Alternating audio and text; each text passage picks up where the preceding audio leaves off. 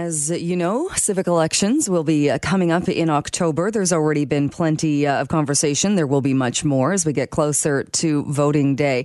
And the Canadian Taxpayers Federation is hoping that people remember how much you are paying for gas when you head to the ballot box. And joining me now is the BC Director of the Canadian Taxpayers Federation, Kris Sims. Kris, great to have you on the show this morning. Good morning. Thanks so much for having me on. Good morning. What are you hoping voters will think about when it comes time to vote civically? Well, we hope that they remember this most recent gas tax hike and that they think about their wallets, because for many people, especially in Metro Vancouver, it's becoming unaffordable just to do day-to-day, everyday things, the cost of living, as we like to say. We've got the highest gas prices in North America. We've got the highest auto insurance rates in all of Canada.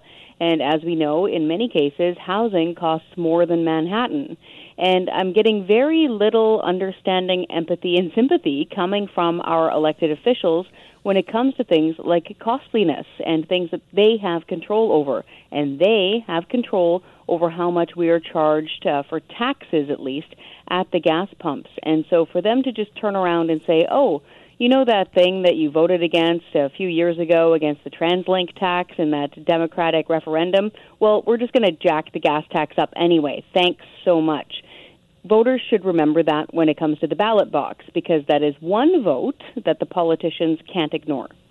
And interesting that you mentioned that, because I thought of that also when a few weeks ago when the Premier said he didn't think that most British Columbians would be that upset by a penny or a penny and a half increase at the pumps. And I thought, does he not remember the referendum we had only a couple of years ago, 3 years ago, in which there was the no vote for 0.5% on a sales tax? And you're right. I thought that's odd that you would think it was almost as though he didn't know his audience. Yes, exactly.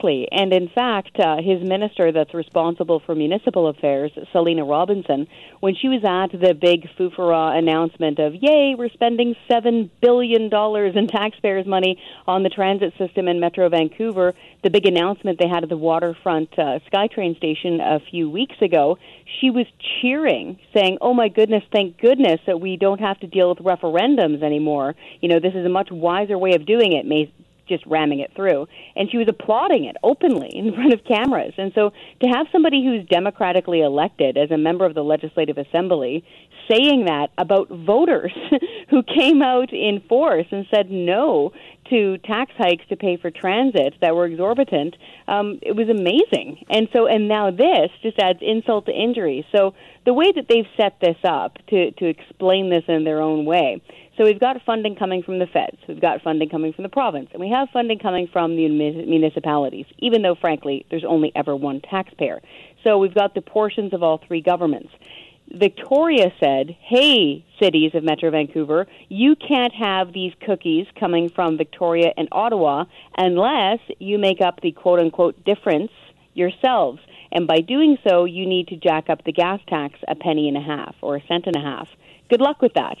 And so they were trying to hold back the funding. And so that's what the Metro Vancouver mayors say happened. And they say they felt like they were forced into it. And so they all, reluctantly agreed to this gas tax hike. But frankly, this doesn't need to happen this way. As we pointed out during the referendum, all these mayors in Metro Vancouver who say they love transit so much, if they ponied up 0.5% of their future tax growth without increasing their taxes, just because people are moving here and they're spending money with their property taxes, 0.5%, they could make up more than what they need for their portion. But no, they don't do that. They'd rather pin it on the average driver who's driving around the entire region than try to portion off a tiny fraction of their own tax income.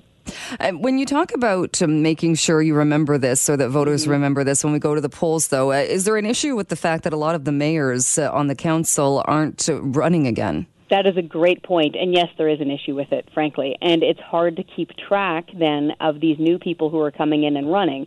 So I'm going to be doing a lot of online homework and a lot of phone calling and doing my best to at least get a barometer of where these new candidates are standing, or some of the people who are seeking re-election in the upcoming fall votes. And we'll try to post that information on our website. But I'm really urging people, we don't care who you vote for, but keep in mind what your wallet can handle, and pick up the phone yourself. Do your research yourself. And when these people come door knocking and asking for your vote, ask them this stuff.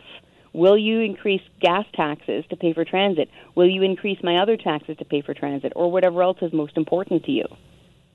And you point out as well in your latest writing about this, and my guess is, I don't have the actual research, but anybody that lives near the border, I'm sure, is spending more time or filling up in the States just because it is so much cheaper for the exact same gasoline. Oh, exactly. So as you point out, it's exactly the same gasoline, and it's frankly a very comparable way of life and living. I think for a lot of people living in Metro Vancouver, we're so overwhelmed by its beauty. It is absolutely stunning that we actually start feeling almost guilty for being able to live in such a beautiful place. And sometimes people start thinking, I'm sinning somehow by using my car, or I'm just so lucky to be here, I better, fork over my pound of flesh at the pump. But if you take a look at Seattle, for example, apples to apples, it's a world-class city, it's got libraries and yoga and Amazon and Starbucks, it's very similar to Vancouver. Their average gasoline price, even close to downtown, is $1.09 Canadian. And they've got a transit system. Why is that? Why are we forking over 51 cents per liter in Metro Vancouver? And I think, frankly, it's just because we're letting them do it.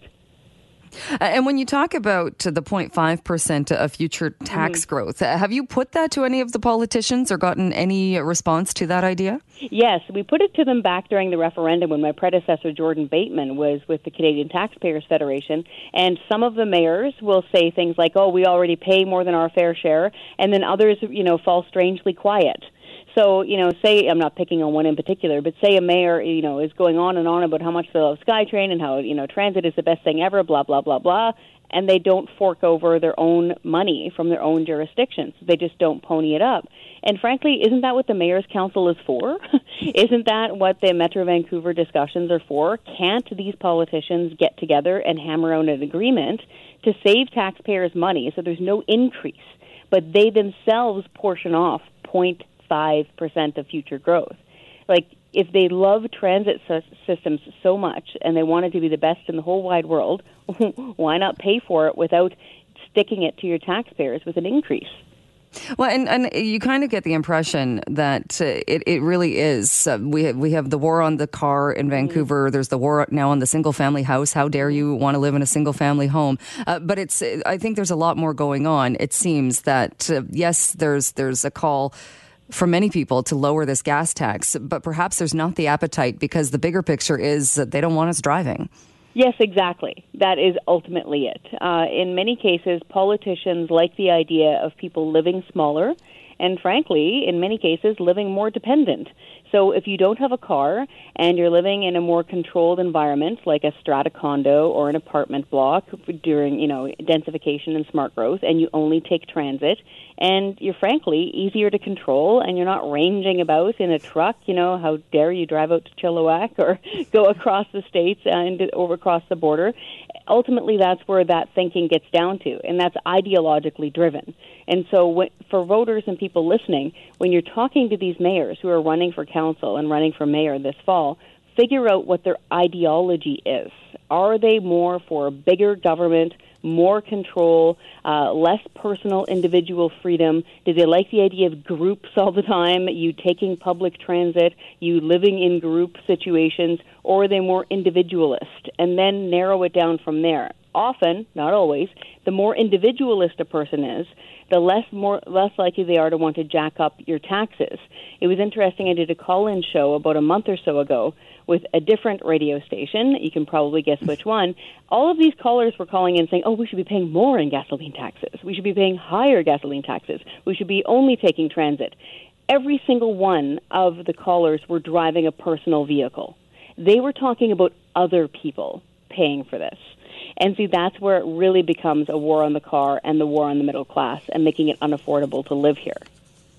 All right, Kris, we'll have to leave it there, but I'm sure we will talk to you again before the civic elections. Thanks so much for being with us this morning. Thank you so much for caring about this. You take care and have a good weekend. All right, you too.